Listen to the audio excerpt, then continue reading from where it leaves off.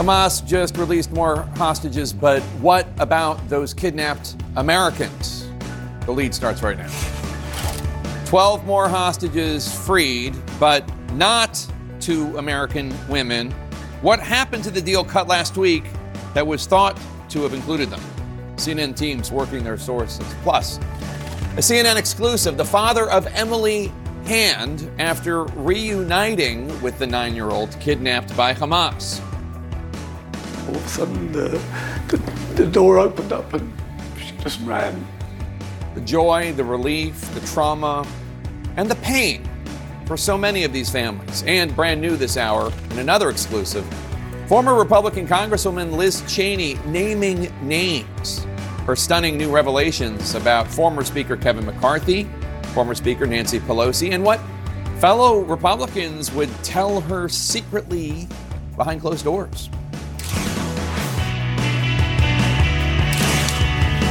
Welcome to The Lead. I'm Jake Tapper. We start today with some breaking news. The 5th group of hostages released by Hamas in exchange for some prisoners, some Palestinian prisoners, is now back in Israel and headed to be reunited with their families. Newly released video shows the terrorist group handing the hostages over to the Red Cross earlier today inside Gaza.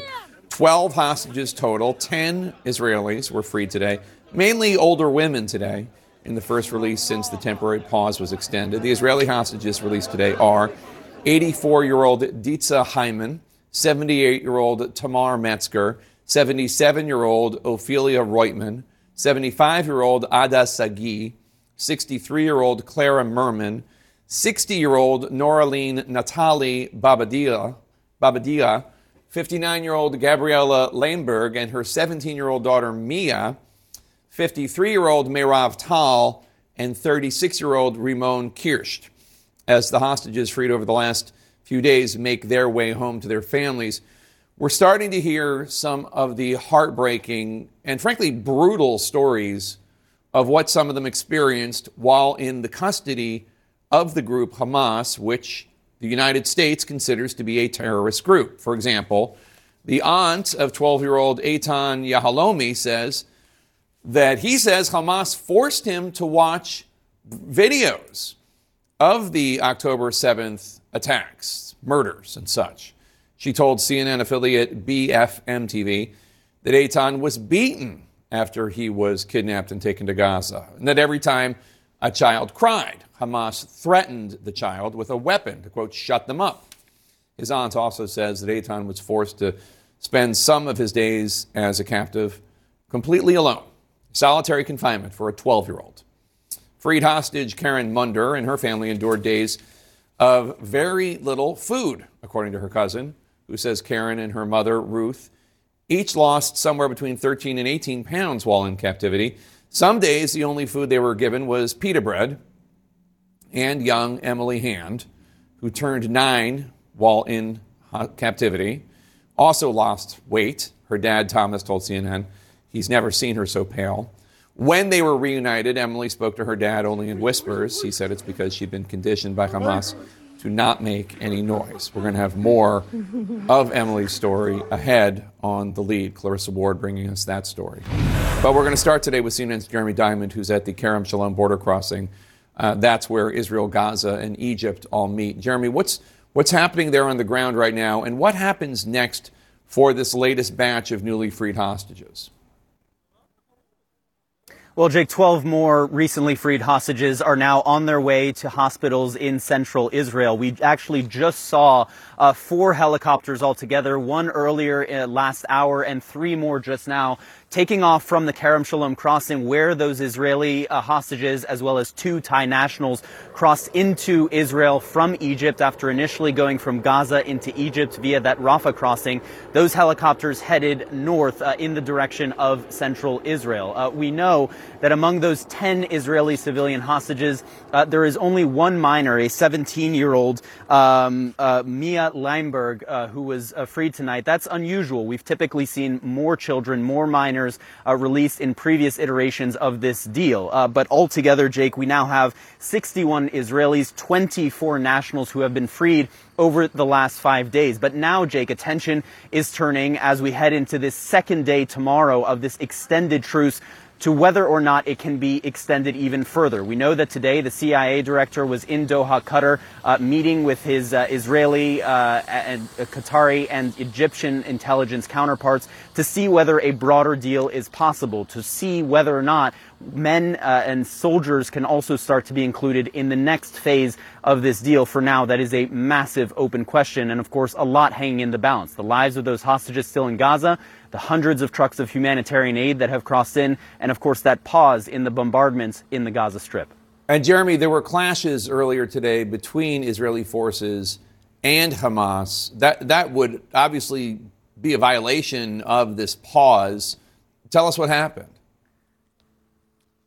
There certainly was, and now it's a question of who exactly violated the truce today. Hamas accuses Israel of violating the truce, and the Israeli military says that it was Hamas who, and they provide some details about what they say happened. They say that 3 explosive devices were detonated near Israeli forces at 2 different locations. They say that multiple IDF soldiers were lightly injured in that incident and that they returned fire towards Hamas. Hamas says that Israel was the one that opened fire first.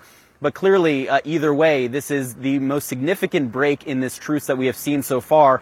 But for now, at least, Jake, it does not appear to be significant enough to call off this deal entirely. For now, we are still expecting 10 more Israeli civilian hostages to be released tomorrow and 1 additional day of that pause in fighting. Jake? All right, Jeremy Diamond, thanks so much. Let's bring in Barak Ravid. He's CNN's newest political and foreign policy analyst. Thanks so much for joining us, Barak, and welcome to CNN. Good to have you. Are you surprised that this pause has gone on for 5 days and appears to still be ongoing? Hi, Jake. It's great to be here on your show and in CNN. I'm not really surprised. I think both sides have a great interest that this pause will continue, at least for now, at least for several more days. That was, I think, one of the main issues on the table in this spy chief summit in Doha, Qatar today, trying to see if we can, continue this pause for another day, another 2 days, another 3 days, the maximum amount of days possible, according to the Israeli cabinet decision, is overall 9-day pause. We are now at the end of the 5th day, so I think there's still some way to go. So the Israelis get hostages back, and Hamas gets, what, a breather and an opportunity to reconstitute itself and prepare to fight back against the IDF? First, a breather is something that Hamas really wants. So I think for them, it's really important. And second, I think what Hamas is banking on is the fact that, we'll get to maybe 9 days of pause, and then they say, well, after 9 days, could Israel really resume the operation the same way it did before the pause?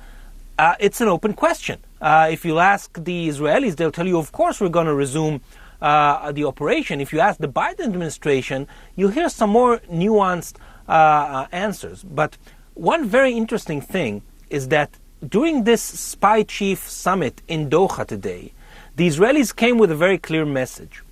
Because the Qataris came and said Hamas wants a new deal on more hostages and maybe on soldiers and men that they took hostage. And the Israelis said, we are not going to discuss anything with you about a future deal before you finish releasing all the women and children that you still have in your custody. And this is between 30 to 40 women and children. So this means at least between 3 to 4 days of pause. And then, of course, as you note, there is this pressure, increasing pressure from the Biden administration and also from, it seems, from the Brits as well, for the Israelis to be more careful when it comes to civilian casualties. Do you think there is any chance that the Israelis will take measures to reduce civilian casualties even when they resume trying to go after Hamas? I think it's going to be a very tricky thing to do because they still have some neighborhoods in northern Gaza they still need to operate in, so that's not the problem because most of the people are out of there. But in southern Gaza, you have 2 million people. And to operate within such a dense area, it's almost impossible for a military to operate there without causing great damage and civilian casualties. So I think this is going to be a main issue of contention between Israel and the U.S. going forward. What are you hearing about why the 2 American women have not yet been released, the 2 American women taken hostage by Hamas? I don't think there's an issue there, meaning I don't think Hamas is saying, oh, you're Americans, we're not going to release you. It's every day when the lists come in, sometimes there are negotiations over them, sometimes they change several times. But I think that as those 2 Americans are part of this group of 30 to 40 women and children that are still in Hamas custody. And Israel wants to get them back. So I think that if Hamas wants this pause to continue, it will have to release them. And something else that I don't think a lot of Americans necessarily understand, Hamas isn't the only group that has hostages. There are other terrorist groups and other militant groups that have hostages. There might even be just like criminal Palestinian groups that have hostages that just went into Gaza and just seized people as a crime of opportunity. Does Hamas even know who has all of the hostages? So first, the answer to this question is, of course, they know completely well who has those hostages. In some cases, they know because they've given them those hostages to look after them and to keep them in hiding. And one such example is the Bivas family, and I think maybe I'm sure you saw it, and I'm sure our audience also saw it. A mother with 2 redhead children. Yeah. One of them is 10 months old. Kfir Bivas, 10 months old, in Hamas tunnels in captivity for 50 days now. And those mother and 2 kids are with a group that is not Hamas, but Hamas have given this group this family. And I think that the reason the Israelis are saying we will not discuss any further deals before you release all women and children is because they want to press Hamas to bring this family back home. Barak Ravid, thanks and welcome back. Welcome to CNN again. Good to have you. Coming up next, the CNN exclusive with Thomas Hand, what his daughter, just 9 years old, told him about her days in captivity and her unspoken signs of trauma. Plus, Liz Cheney on the record, the excuse she says Kevin McCarthy gave her for that Mar-a-Lago visit with Donald Trump. Plus, what she says Republicans have told her about the former president behind closed doors. Stay with us. Nearly 2 months after being ripped from their homes and torn apart from their families, freed hostages are returning to completely different lives in Israel.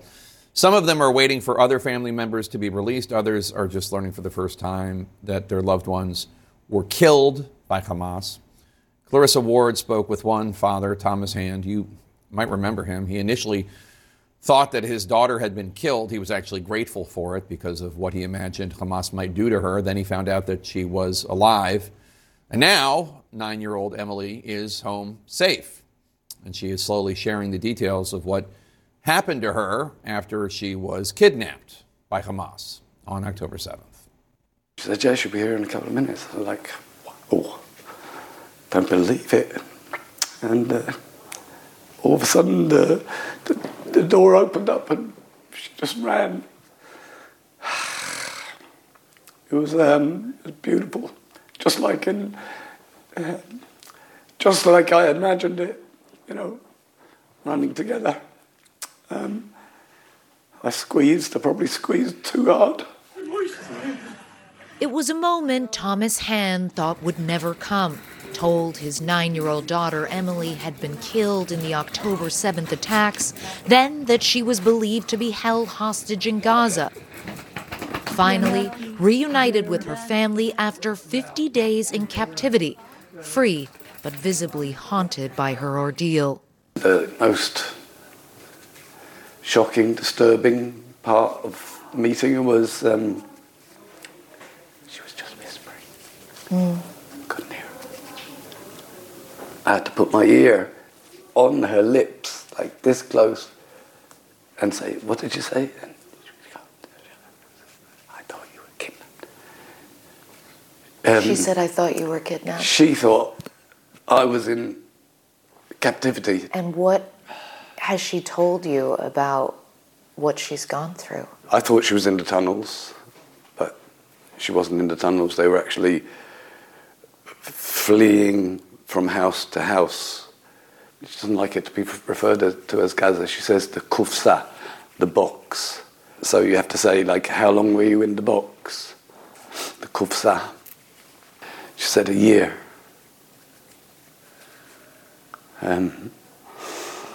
So, apart from the whispering, that was like a punch in the guts. There's that one photograph right after your reunion, and you're holding her, and there is this sort of seriousness to her facial expression. Yeah, she's almost staring, isn't she? A little bit of a disconnect with everything going on around her. Has she cried? Oh, yeah. Yeah. Last night, she cried until her face was red and blotchy. She couldn't stop. She didn't want any comfort. I guess she's forgotten how to be comforted.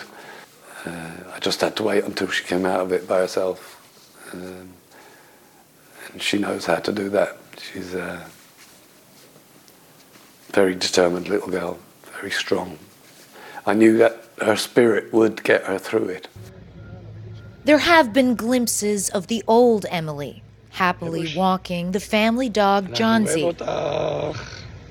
But many moments of pain, like when Thomas was forced to break the news to her that his ex-wife Narkis had been killed. Does Emily understand what happened on October 7th? Yeah.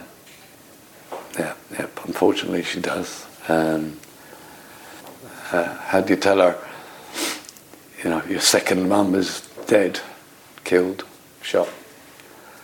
When we got back to the hospital, I asked the psychiatrist, what do I do? What should I do? What should I do? She said, you've just got to tell her straight. It's the best way. Okay. Oh, yeah. That was very hard, because we told her, and her little eyes glazed up, and she just went, took a sharp intake of breath. Terrible thing to tell a child, but as they recommend that you have to close the book. It sounds cruel, but you have to stop that hope. So you've got to stop that. It has to be final. Our kiss is dead. And so, what is the next step now? How long do you stay here? How do you start a new life? The future is obviously get Emily back to health, and we will do that along the way. But the next thing is along the way is that we have to get all the children, obviously, all the women, all the men, all the hostages have to come back. They have to be brought back. Now, Jake, you heard Thomas talking about getting Emily back to health. Now, she is in good physical condition. There's no indication that she was physically abused in any way. She lost a lot of weight. She was very, very pale. She said that they didn't have enough to eat. But obviously, there is the psychological component here. The very fact that she was only able to whisper because she's so frightened of raising her voice. He said that the only word she appeared to learn in Arabic was the word for be quiet, which gives you an indication of the fear that she was living through. He also talked about how she has very bad head lice.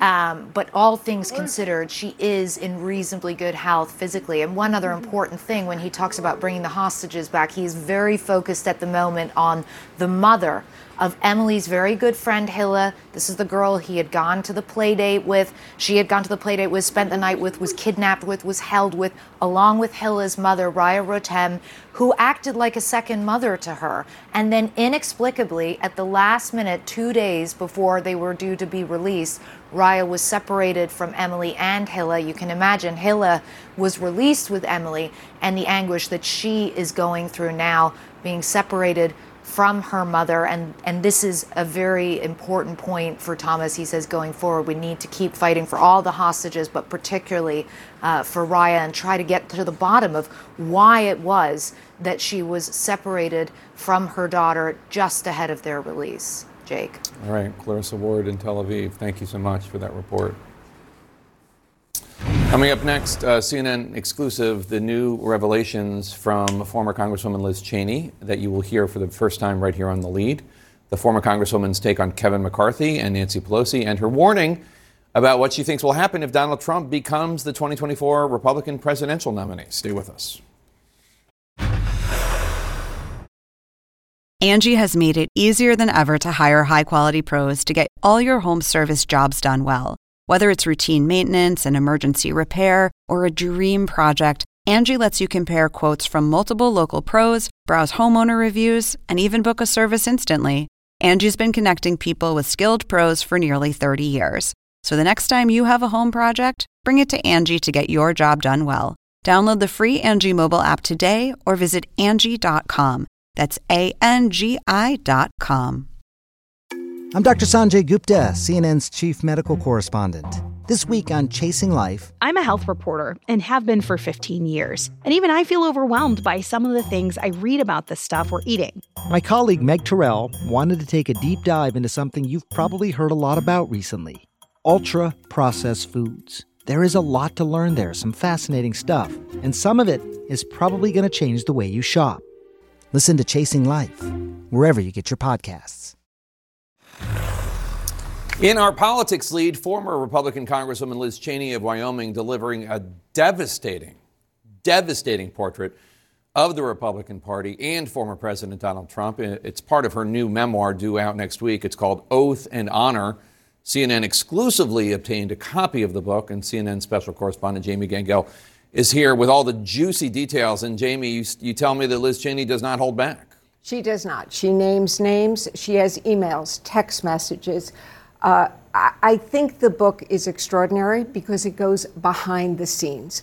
And for the first time, you're hearing details about her Republican colleagues, about the Republican Party, and really their cowardice is the word she uses in their support of Donald Trump. And here's just from one excerpt of the book. She says, Donald Trump cannot succeed alone. He depends upon enablers and collaborators.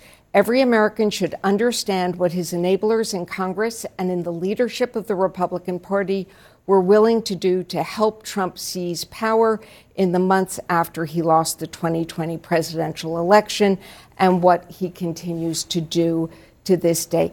Jake, look, the book is unflinching. You get personal conversations, Republican meetings.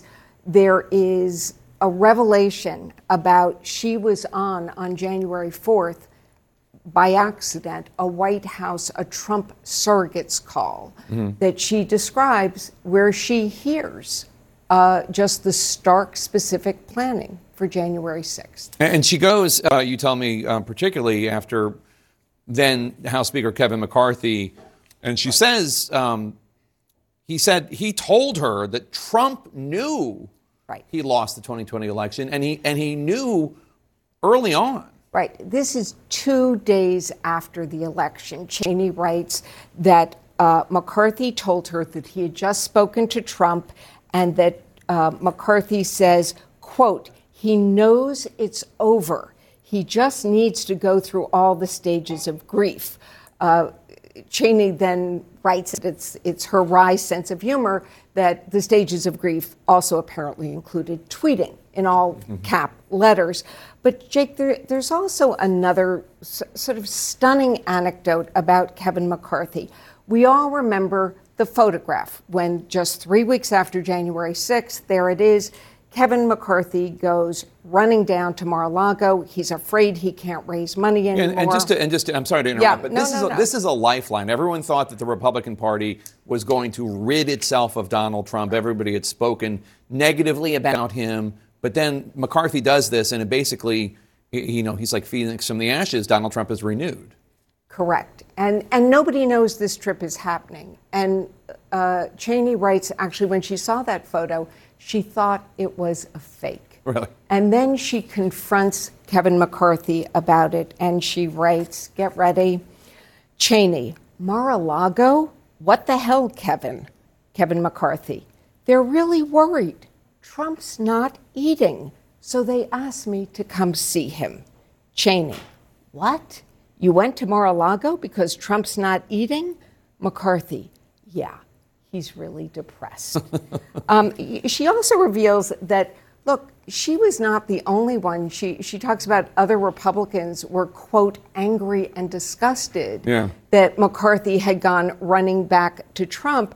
And there's a text that's going around, and she writes that her Republican colleagues, quote, some mocked him, circulating that Trump-McCarthy photo along with, get ready, the clip from the movie Jerry Maguire, where Tom Cruise tells Renee Zellweger, you complete me.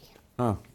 And there are a lot of other headlines in the book that we're learning about for the first time, including about the new House Speaker, Mike Johnson from Louisiana. Tell me about that. So to be clear, when Cheney was writing this book, she did not know that Mike Johnson was going to be the next Speaker of the House. Right, he was in leadership, but nobody thought he was going to be the Speaker anytime soon. Most people didn't know who he was in the public.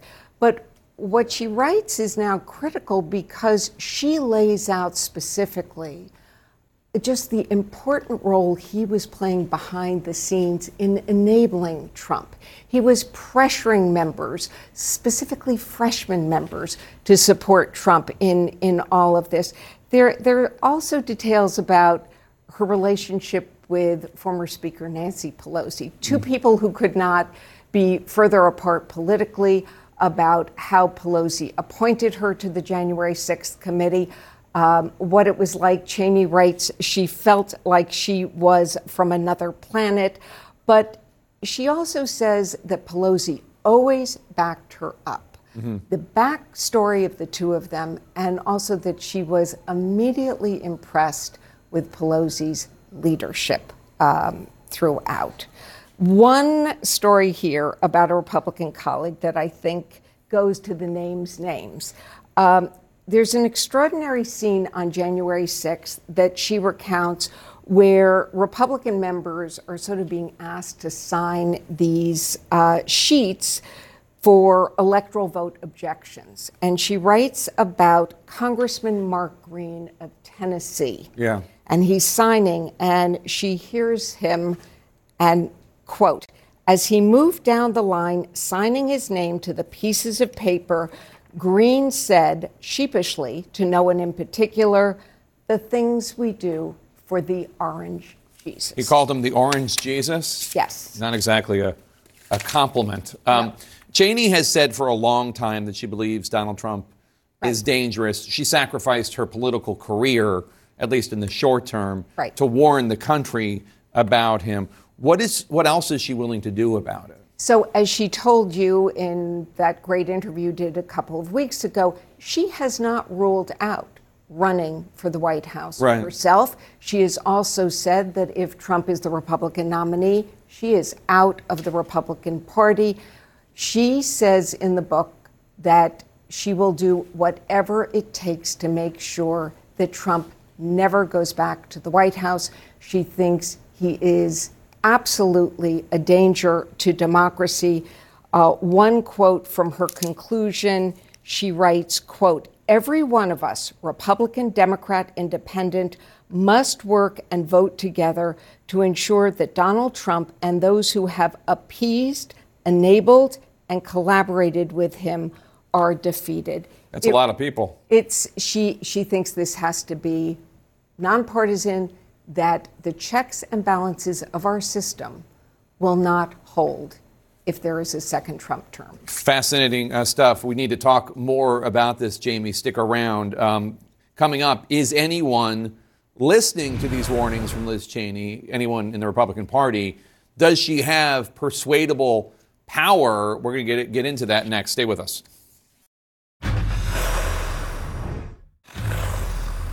We're continuing with our politics lead and the exclusive look at Liz Cheney's pending new memoir, Oath and Honor, that comes out next week. CNN's Jamie Gangel is back with us, along with CNN anchor Chris Wallace, host of The Chris Wallace Show on CNN, as well as Who's Talking to Chris Wallace on Max. That's a lot of shows. It's a lot of shows.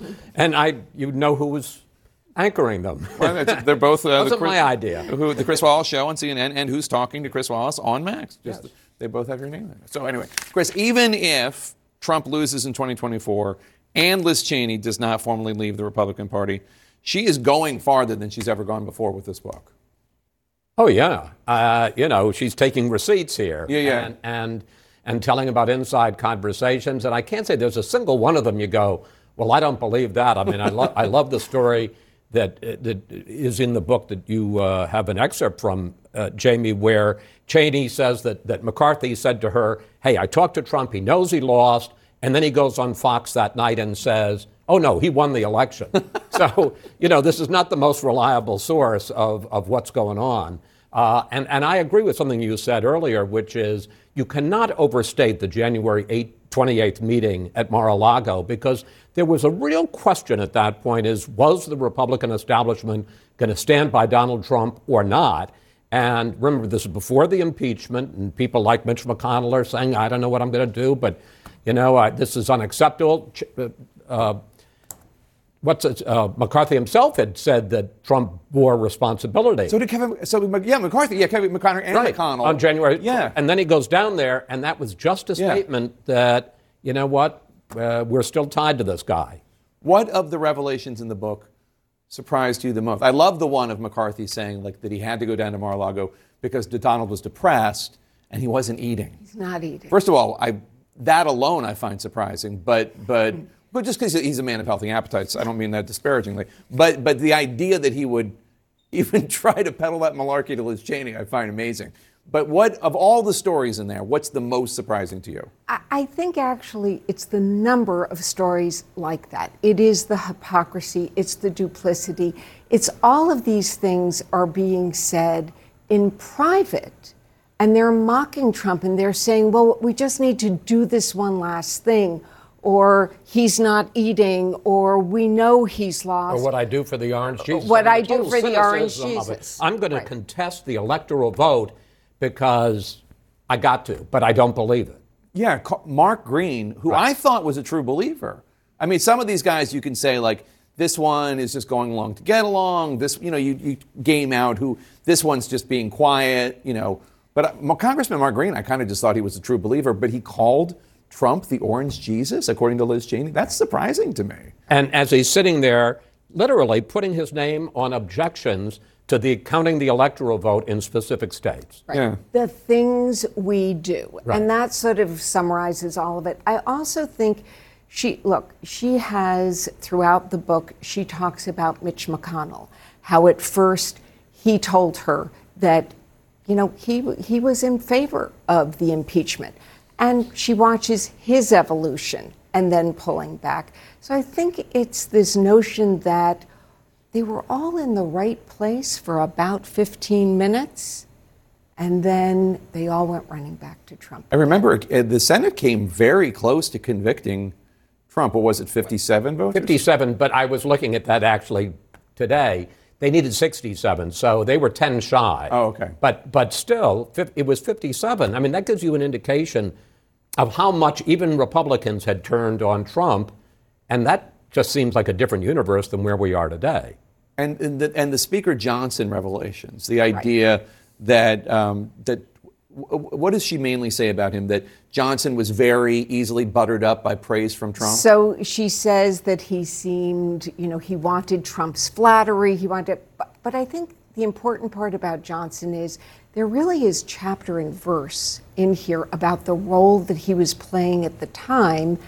And you have to take from that her clear concern that when you get to 2024, if the Republicans are still in charge of the House, if he is still Speaker, this is someone who will do what Donald Trump wants him to do. But the bottom line to me is the first thing that you said, which is, and a lot of people say it, Liz Cheney isn't alone, which is that she very much worries whether the system that was set up by the founders in the 1770s, the checks and balances, the Constitution, whether it will hold the institutions if Trump is reelected, knowing what he knows now, with the attitude he has now, with the I ain't worried about an establishment, and showing, that I've got people like, Jim Mattis, that he is, as he calls it, it's the retribution tour. Yeah.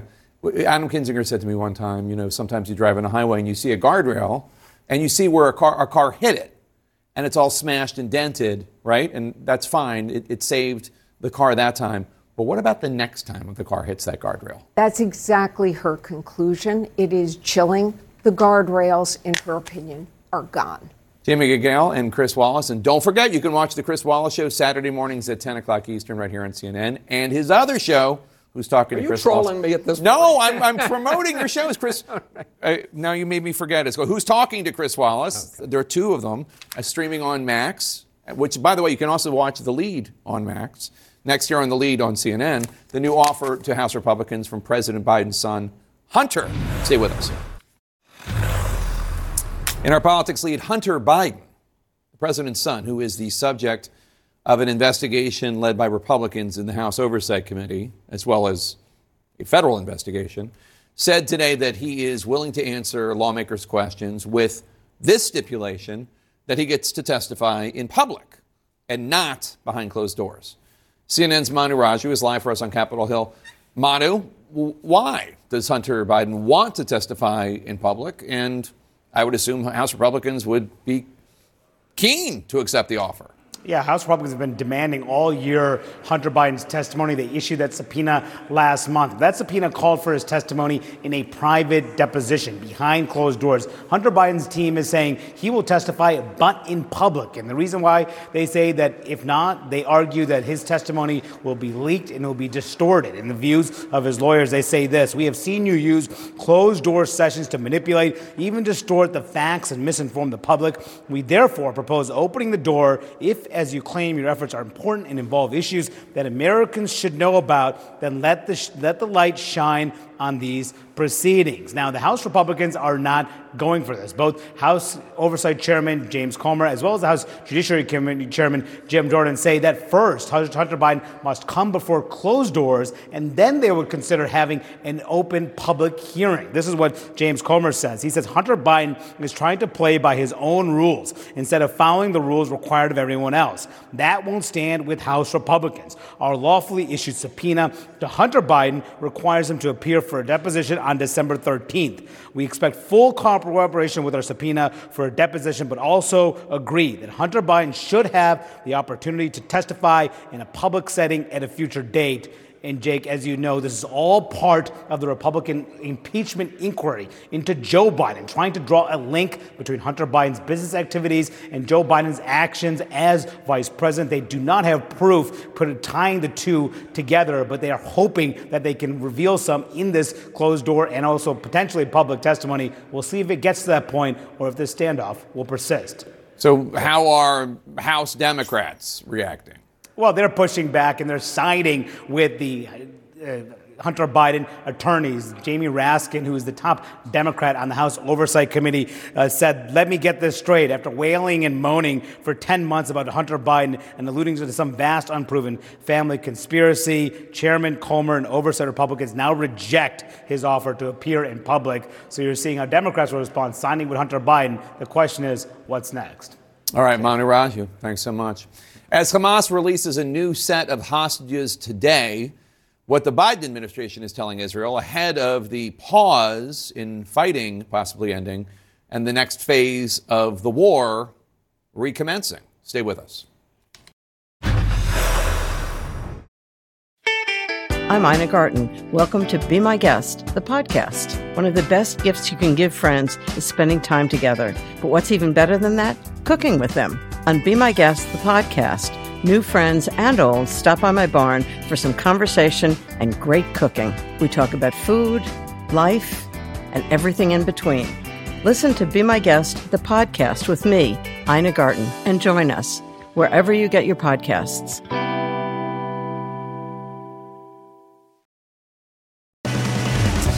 Welcome to The Lead. I'm Jake Tapper, and moments ago, newly released Israeli hostages just reached a hospital in Tel Aviv. They, among them are 10 Israelis and 2 Thai nationals. They were freed today. No Americans were released today, as had been hoped. And those left behind also include the youngest Israeli hostage, 10-month-old Kfir Bibas. He was kidnapped October 7th alongside his 4-year-old brother Ariel. The boy's cousin told CNN this today. They had to go through gunshots and shouting and blood and body parts in the street. This is the reality they had to go through. And now, 53 days, they're going through this nightmare, and it doesn't make any sense. Like, are these the enemies of Hamas? Are these the enemies of anyone? Should these children be used as bargaining chips? No, they shouldn't. Meanwhile, it is believed that Hamas does not have dozens of other hostages, that those hostages have likely been placed with other terrorist groups, such as the Palestinian Islamic Jihad, which further complicates efforts to secure those hostages' release. Back in the United States, senior Biden administration officials are begging Israel to try to be more precise and take fewer risks in future strikes in Gaza against Hamas once the pause in fighting ends. Coming up this hour, we're going to take you to Gaza and speak with a humanitarian worker on the ground there. Also ahead this hour, a major boost for a runner-up in the 2024 Republican field in the form of a big, shiny endorsement from one of America's richest families. But first, let's go right to CNN's Oren Lieberman in Tel Aviv. And Oren, what do you know about the condition of this latest group of hostages released today, who appear to be mostly older women? Jake, first, let's take a look at this video right now. This is moments ago at Sheba Hospitals, one of the largest hospitals in the country, not that far from where we're standing right now. This is shortly after a helicopter landed, bringing the hostages from Kerem Shalom, from the crossing where they had entered Israel, and taking them to Sheba Medical Center. 8 of the hostages taken there. We have not yet gotten an update on their condition. We expect that sometime later on tonight, perhaps very early tomorrow morning. 2 other Israeli hostages were taken to Ichilov Medical Center, also in Tel Aviv. And then 2 foreign nationals were taken to Shamir, a Safarofeh Medical Center. That's where all of the foreign nationals have gone. You can see those those freed hostages being loaded onto buses there after coming off the helicopters. As you point out, those are elderly women. In fact, of the 10 hostages released, only one was a minor. One was a 17-year-old Israeli woman. Those now being treated, and they'll begin the process of the medical evaluations and, of course, the mental health checks that are the far more complicated, far more difficult part of the entire process. Crucially, the process worked today and the truce held, and that was a major question. It played out a little later than we thought it would, but as you can see from these images, it did, in fact, play out, and that bodes well for tomorrow, where we expect the release of another 10 Israeli women and children in exchange for another 30 Palestinian prisoners, women and children, released from Israeli jails. We, of course, saw that happen tonight as well. The question, what happens beyond that? CIA Director Bill Burns in Qatar, where the majority of these negotiations have taken place. The U.S. trying to extend this beyond that to include not only women and children, but also elderly men and IDF soldiers, men and women. That, however, Jake, remains a very challenging question at this time.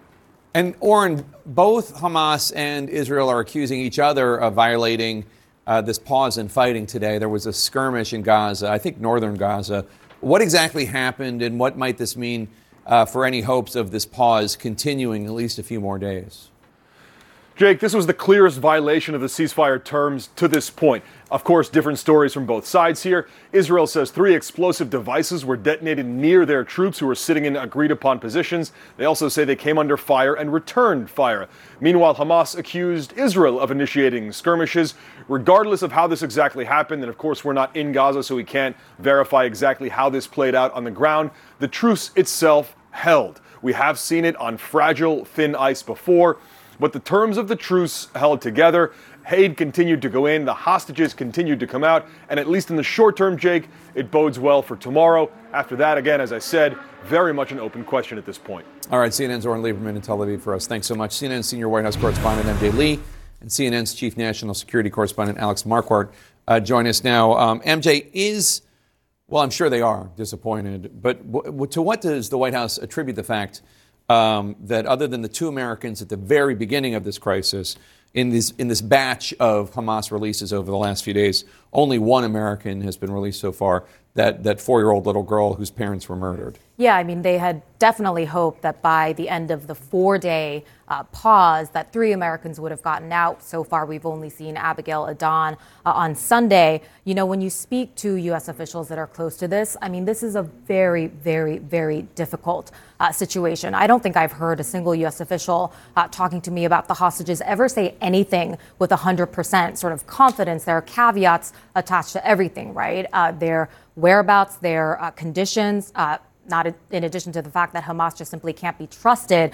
One interesting thing that a senior official told me yesterday, though, is that so far they don't believe that Hamas is sort of purposely holding back these American hostages, but that does get to Hamas's motives, which I think nobody feels confident talking about. I'm going to have to ask Naftali Bennett, the former prime minister. We're talking to him in a few minutes. We'll see what he says. Alex, the CIA director, Bill Burns, he's back in Qatar, where a lot of these negotiations are taking place. What should we make of his frequent trips there? Yeah, it's a remarkable meeting today with his Israeli, Qatari, and Egyptian counterparts to talk about these hostage negotiations. This really sends the message that he is the Biden administration's point man on all things hostages. He really is not just the U.S. spy master, but he's a very capable diplomat, longtime diplomat, well-respected in the region. So he is out there to push what the administration wants right now, the efforts to get those American hostages out, to extend this pause. And then, Jake, to broaden this conversation out into the much more difficult conversations, getting those men back, the negotiations about those IDF soldiers who are being held. And really to echo what the White House is saying, in that if Israel is going to start up their military operations again, what the U.S. wants to see is a much more cautious approach, a much more surgical approach. And speaking of that, the surgical approach, I've been hearing this from the administration and frankly from Democrats and Republicans in Congress, that they want Israel to be more surgical when the fighting resumes, which everybody expects it will at some point, because unless Hamas surrenders or decides to go on a cruise to Yemen, that Israel's going to go back. They're not giving up until Hamas is gone, and they want the civilian casualties to lessen at the very least. Is Israel going to start listening? Do the administration think?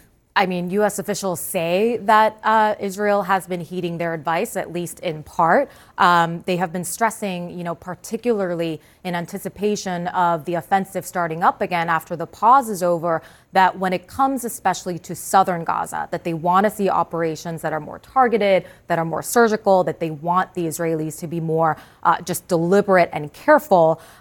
They are saying that we have seen them take that advice, at least in part. They said basically that the operations actually would have been even bigger in scale were it not for the U.S. I think, Jake, we're seeing this sort of interesting rhetorical shift coming from the White House. In the early days, we were hearing a lot of emphasis on the U.S. can't tell the Israelis what to do. We are not involved in making their military decisions. And now we're getting a lot of, we are advising them. They are taking our advice.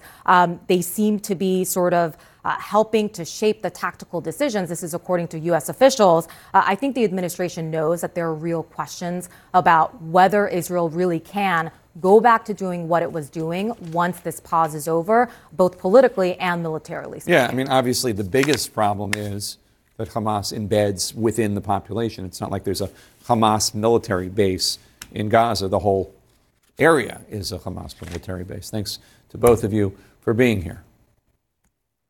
And former Israeli Prime Minister and Defense Minister Naftali Bennett joins us now. Sir, thank you so much for joining us. We have only seen one American hostage in this round of hostage releases. Obviously, there were 2 American hostages released at the beginning.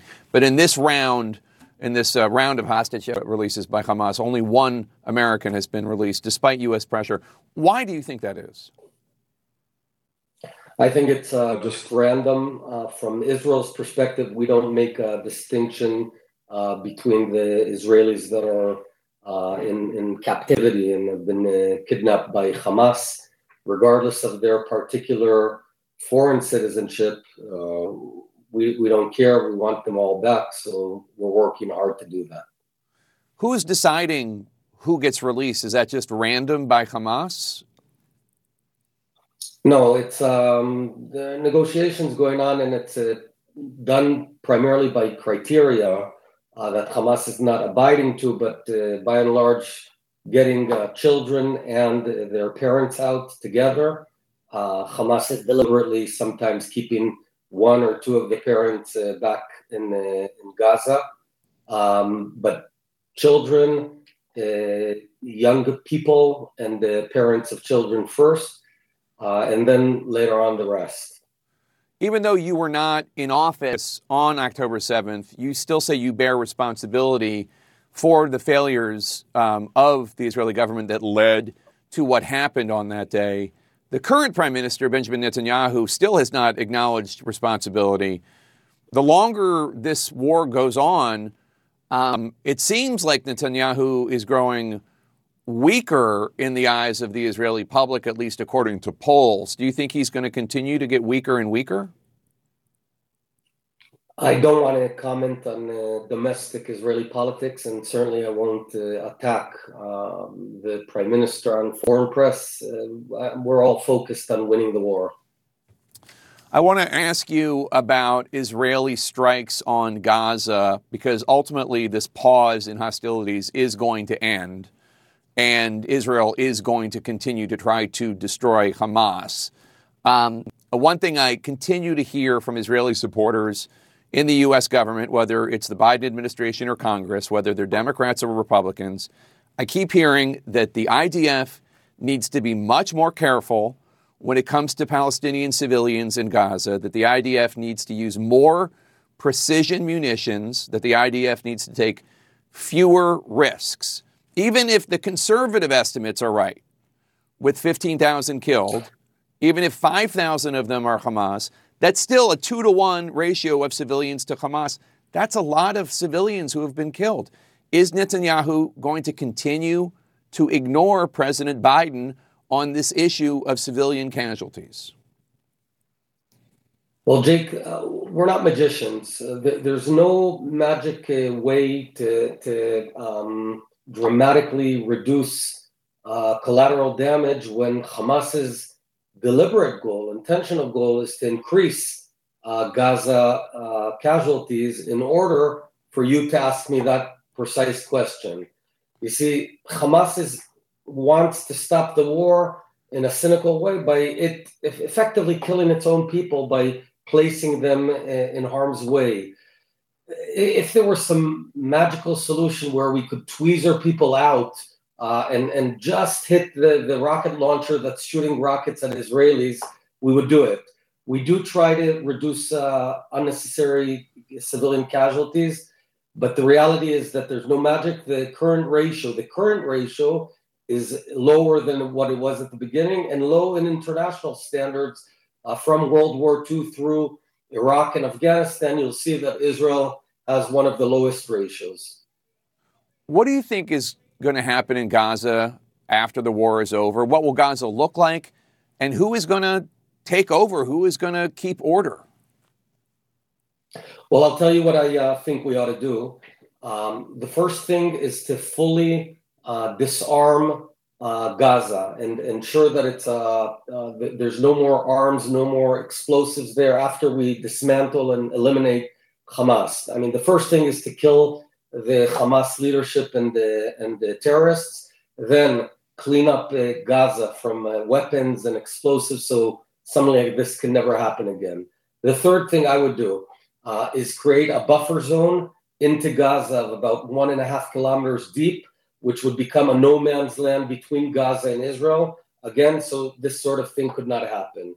And Israel would retain overall security and defense responsibility, but we don't want to govern the Gazans. So what I think we would do is create an interim technocratic self-government that would say for about 5 years govern Gaza, denazify Gaza, which means clean out all the incitement, all the education that all Jews are pigs and devils. And after 5 years, we would revisit and figure out how to create a sustainable government, perhaps with our Abraham Accord partners, countries in that area. Well, what do you mean by denazify? I mean, no free speech? People can't say nasty things about Jews? Get rid of them? How?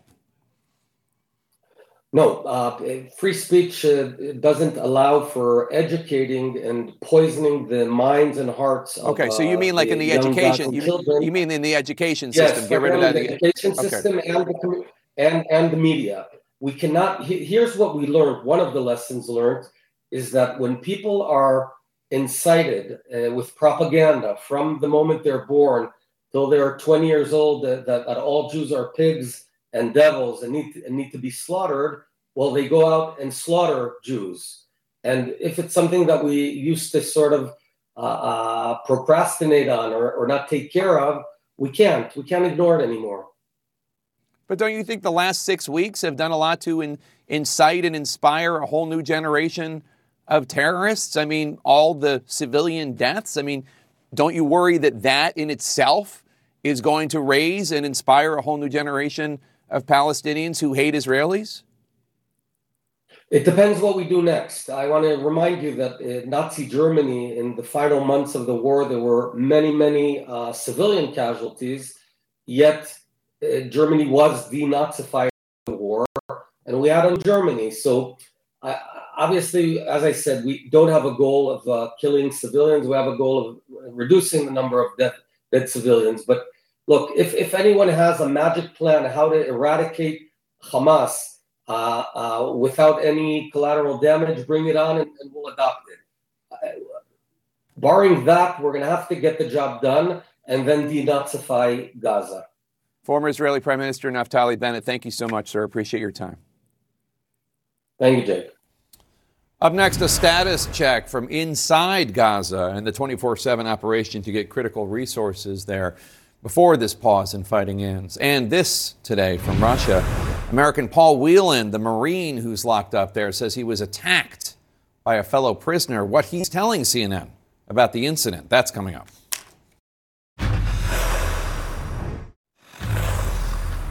Staying in our world lead, the Red Crescent reports that 200 trucks carrying much-needed food and water and baby formula and blankets have arrived in Gaza since the pause in fighting. But the Red Crescent also claims that today the IDF blocked a fuel truck from entering northern Gaza. While this much-needed aid arrives, the World Health Organization is warning that disease could kill more people in Gaza than airstrikes as the humanitarian crisis grows more dire by the day. Let's bring in UNICEF spokesman James Elder. He joins us on the phone from Gaza. He's on the phone because the internet connection in Gaza is too poor for us to access. James, while this temporary truce has been extended for another 2 days, it's still not a lot of time to get in all the humanitarian aid needed for the millions of people in Gaza. Describe what you've seen the last few days and the toll it's taken on people, especially children. Yeah, look, just immense destruction, desperation. I think just almost the death on the streets, Jake. You know, it just tells me consistently of this war's relentless assault on civilians and on children. You know, it tells me the story of a war on children. This is a place, as you know, it was full of energy and life, and like a collective darkness seems to have fallen upon the Gaza. But as you say, look, the aid coming in, it's the right type of aid, but the enormity of need. Hospitals look like war zones and camps where people used to live in apartments with televisions and nice warm beds. So it's desperate. It's the right aid, but it's not enough, and it only will be enough if this pause turns into a prolonged ceasefire. You said you visited a hospital. You could smell rotten flesh. You saw children with ghastly wounds untreated because of the lack of medical aid. How dire is the situation when it comes to medical needs? Oh, it's horrendous. If a child getting a lot of diarrhea or a lot of serious illnesses now because of unclean water, parents know what their children need. Jake, they can't give it to them. Those children are not going to get care. I go into a hospital and you see doctors, tireless doctors who have worked around the clock, having to make decisions on children with horrendous wounds of war, shrapnel, eye injuries, broken bones. Which ones do they treat? I helped carry a boy off a bus who had already lost a leg and had not had treatment for 3 days because he'd come down from Sheepa Hospital. We got him off the bus, and then he lay on the floor in a hospital. They're war zones, these hospitals, but again, doctors were treating other people who may have been bleeding out or something. So I've not seen anything like it. Everywhere you turn is a scenario like this. And again, it just speaks to, I think, why, I guess every conversation around this should come back to empathy. And it does, I think, worry UNICEF and worry me that some can overlook these scenes and these tragic deaths. And indeed, some are comfortable that the idea that these horrors, these attacks may start again. The images of the babies in the NICU transported out of Gaza to Egypt, they're just heartrending. We see 3 to even 4 sharing the same beds. What can you tell us about how those babies are doing? Yeah, good news, good news for those that got out. Not all did, blessed, but those that did, they're in Egypt, they're in peace, they're in hospitals that they should have the proper care. So it's everything you want to see. It seems like that's what life is. It's these sweet Israeli kids who got out, the torment over, the hostages released, these children in incubators, Jake, out of Gaza. But there's more than 1 million children who are not, the children who literally grabbed me as I walked through a camp in tears, beautifully articulate, where these brilliant brains merge with beautiful hearts and just say, where's the dignity? Why does nobody care? I just want to go home. I had a young girl, Jake, who said the only time she'd seen homelessness was when she was doing her Fulbright scholarship in D.C. She'd never seen it in Gaza. It's everywhere in Gaza. Everyone's almost homeless. UNICEF's Jane Elder in Gaza. Thank you. Please stay in touch with us. Thank you. Coming up, a major win today for 2024 Republican presidential candidate Nikki Haley, and not a Republican, not a major win for Donald Trump. Stay with us.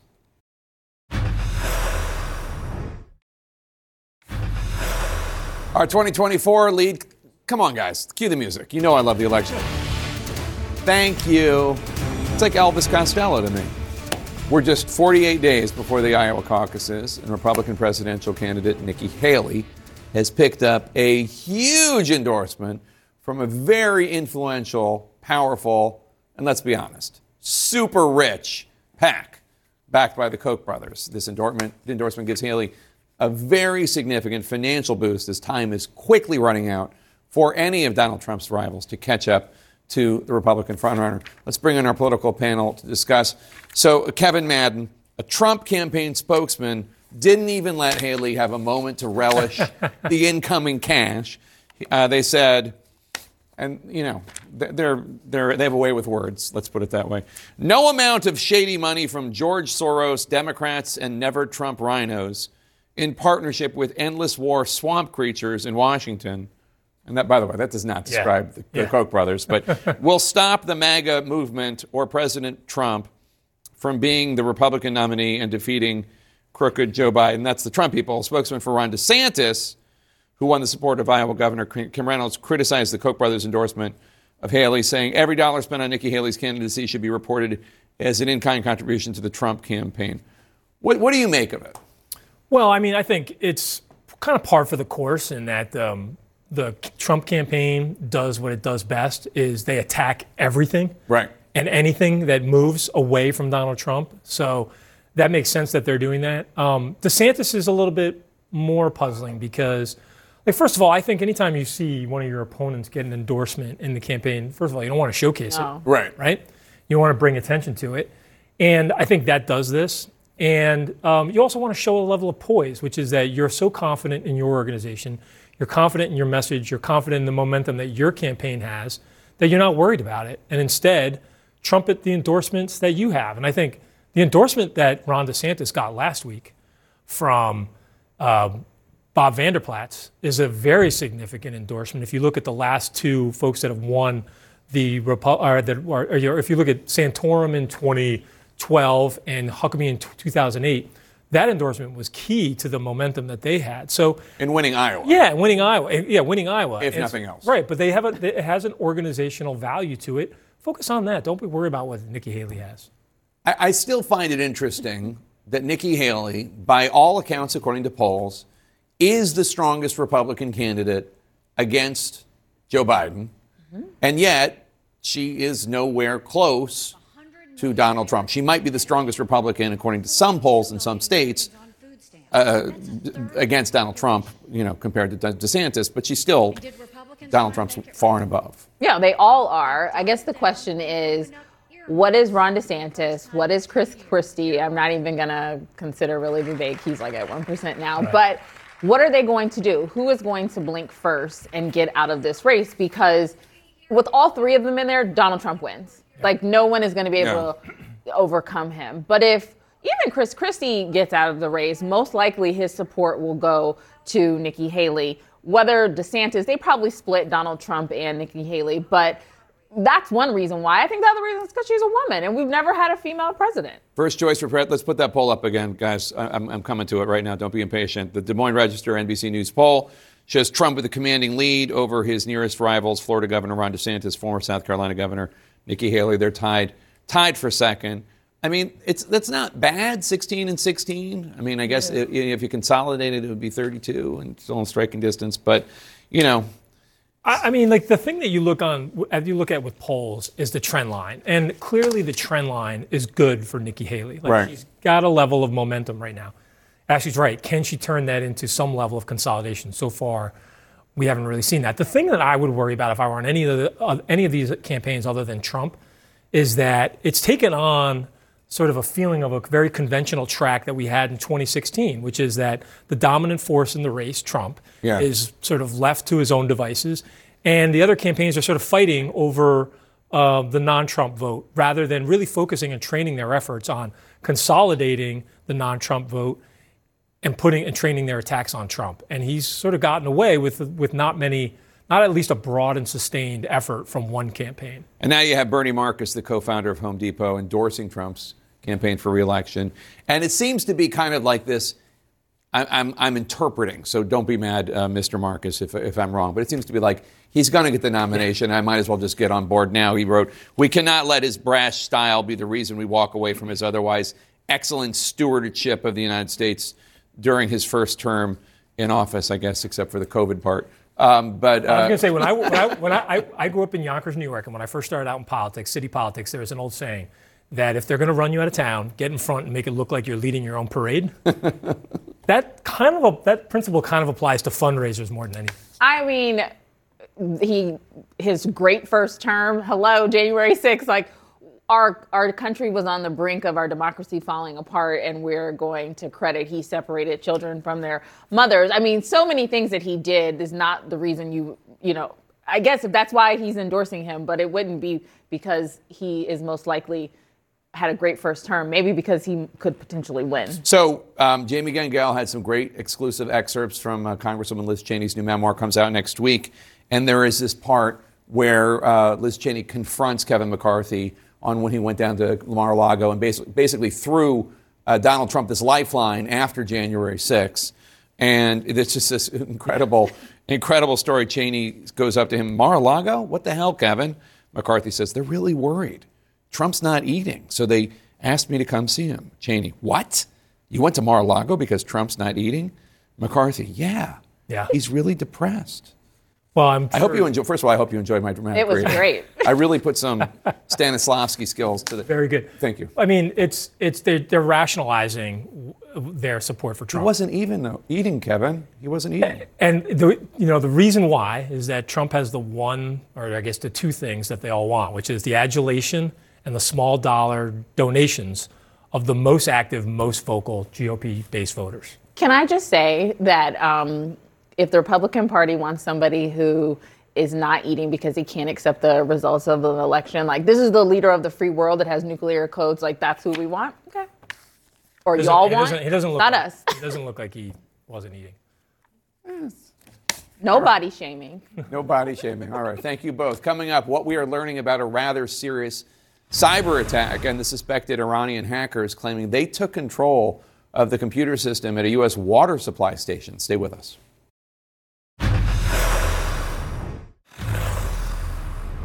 In our world lead, former U.S. Marine Paul Whelan, who is wrongfully detained in Russia, is now saying that he was assaulted by a fellow prisoner in that Russian jail. Whelan tells him that a Turkish prisoner who has anti-American leanings punched him in the face earlier today at a remote labor camp where they're being kept. Whelan says other prisoners stepped in to help him, and he was able to visit the prison doctor. Whelan has been detained unjustly in Russia for nearly 5 years and has been left behind in prisoner swamps between the United States and Russia. In our national lead, a growing digital threat with real consequences, real world consequences. The FBI and the Department of Homeland Security are investigating a cyber attack aimed at taking down a water station outside Pittsburgh, Pennsylvania. A pro-Iranian hacking group has claimed responsibility. Here to outline what we know and how this latest attack fits into other cyber threats recently is Sean Lingus, CNN's cybersecurity reporter, and John Miller, CNN's chief law enforcement and intelligence analyst. Sean, what do we know about this pro-Iran hacking group and why they targeted this particular plant in Pittsburgh? Well, Jake. Well, I think. Sure, Sean. Let me do Sean. Sorry. Let me enunciate. Sounded like better. John to me. Sorry, Sean. My bad. No problem. Jake, this particular group has been pretty rampant around geopolitical conflicts like what we have right now with Israel and Hamas. They call themselves a hacktivist group, a politically motivated group that's trying to make statements. But in reality, this is one of several groups that a lot of cybersecurity researchers and U.S. officials think is doing the bidding of the Iranian government.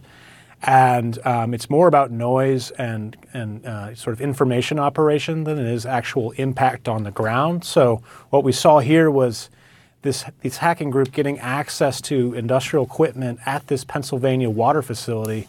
I talked to the general manager.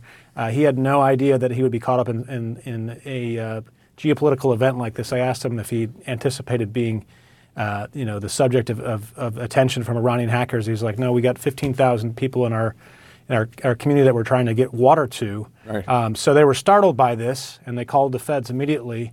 There was no threat directly to the water systems, but it's really another shot across the bow in terms of U.S. critical infrastructure and sometimes the ease with which some of these hackers are able to gain access to systems, Jake. And Sean Lingus, the water plant was able to keep the systems running. They caught it early. They caught it early. They are playing it safe. They are changing out the equipment, he told me. They're cooperating with the FBI. They gave the FBI a digital copy of the hacked computer. And so they are very much trying to cooperate, and never in a million years, they said, did they imagine being caught in this sort of crossfire. And John Miller, talk, if you would, about the larger issue here, the cyber threat from Iran and Russia and China, because this is a big deal, and in the coming years, it's going to become a bigger deal, and it's going to touch many more of us. Well, it is, and this is one of the things we did in New York City, working with the Manhattan District Attorney, the NYPD's Intelligence Bureau, the FBI's Cyber Task Force, was to create something called CCSI, which was basically to take all of our critical infrastructure partners, that's water, power, cellular phones, hospitals, basically, Jake, all the systems that, cannot fail, and get them together as a task force where we were able to if one of them was attacked, all of their experts would come together to fight that attack. But more importantly, we were feeding them intel every day on these are the indicators of compromise. Search for them. These are the IP addresses the bad guys are using to get in. Search for them and lock them out, so that this was a constant daily affair. I think what Sean is sharing with us also is they've taken to targeting smaller places with lower levels of defenses to try and learn their way into systems and to exploit that. And John, hospitals have also increasingly become targets of cyber attacks, especially ransomware attacks, where they just want money. And we now know an attack that diverted ambulances from East Texas hospitals on Thanksgiving was more widespread than previously thought. It actually caused ambulances to be diverted in New Mexico and New Jersey, a huge danger to our healthcare system potentially. Jake, this was targeting the computer systems of a major hospital provider that connected 40 hospitals, and it affected a number of them. But, we think of cyber attacks as, well, it's a nonviolent crime. There's no blood on the floor. Once you do something that's diverting ambulances in critical care with a potential heart attack patient or a trauma wound, and you're diverting, say, from Mountainside Hospital in Montclair, New Jersey, to Belleville or to Newark, you're adding miles and you're adding minutes, and that means people could die from this. It's very serious. All right, John Miller and Sean Lingus, thank you so much to both of you. Coming up next, moments of humor and moments of inspiration in today's tribute service for former First Lady Rosalynn Carter. Stay with us.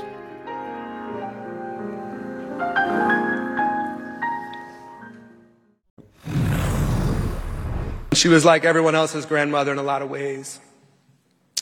Almost all of her recipes call for mayonnaise, for example. We all got cards from her on our birthdays. $20 bill in it. When I was 45, $20 bill. Lighter moment from the grandson of former First Lady Rosalynn Carter during her moving tribute ceremony today. Carter passed away last week at the age of 96. Despite his frail health, her husband, the former President Jimmy Carter, was there, along with all the living former First Ladies and President Biden and former President Bill Clinton. CNN's Nick Valencia shares more of the emotional day for the Carter family and for the country.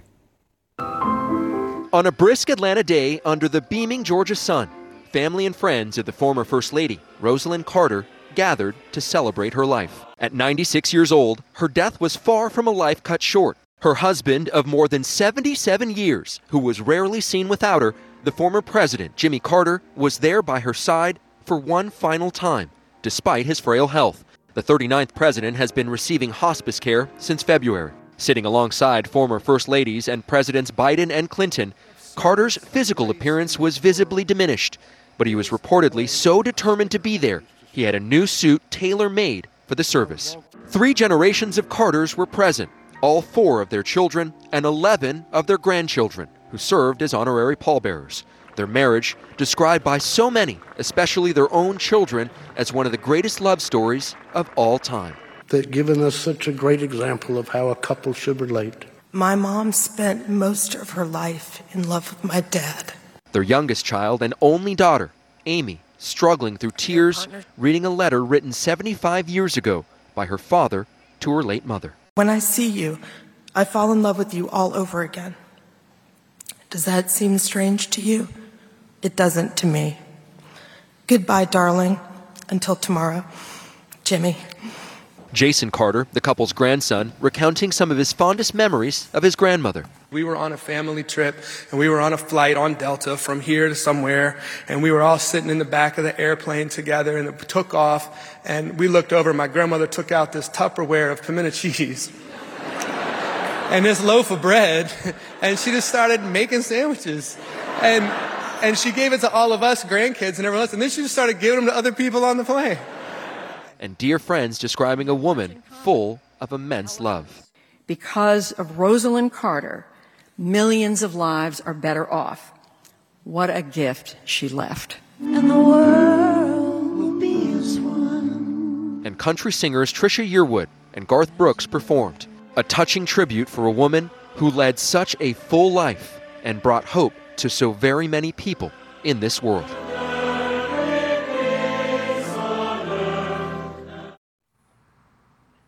Today's service was poignant, it was somber, and even at times lighthearted. Today was much so a public celebration of life for Rosalynn Carter. Tomorrow will be the 3rd and final day of her memorial services. The funeral procession will continue in her small hometown of Plains. The First Lady is headed home. Jake. All right, Nick Valencia in Atlanta, thank you so much. A look near the White House, where the National Park Service is saving Christmas as we speak. A sappy ending to this one. That's next. A story now whose bark is worse than its bite. The National Christmas tree was no match for the gusty weather here in D.C. This afternoon, people watched on pines and needles as crews finished lifting the tree back into place after it toppled over. Wind gusts hit 40 miles an hour in the nation's capital today. The National Christmas Tree Lighting Ceremony is scheduled to take place on Thursday. And because I know you're wondering, the National Park Service says the tree is a 40-foot Norway spruce. Two big programming notes picking up tonight. 30 teams compete, 8 advance, 1 champion. Coverage of the NBA in-season tournament tonight at 7 Eastern on TNT and on Max. And then a big night tomorrow on CNN. Gayle King and Sir Charles Barkley for the premiere of their new show, King Charles. That's tomorrow night at 10 p.m. Eastern, only here on CNN. Our coverage continues now with one Mr. Wolf Blitzer in the Situation Room, live from Tel Aviv. I'll see you tomorrow. I'm Dr. Sanjay Gupta, host of the Chasing Life podcast. In honor of our 10th season, we want to hear from you. Leave us a message at 470-396-0832 and tell us how you chase life. It could be used on an upcoming episode.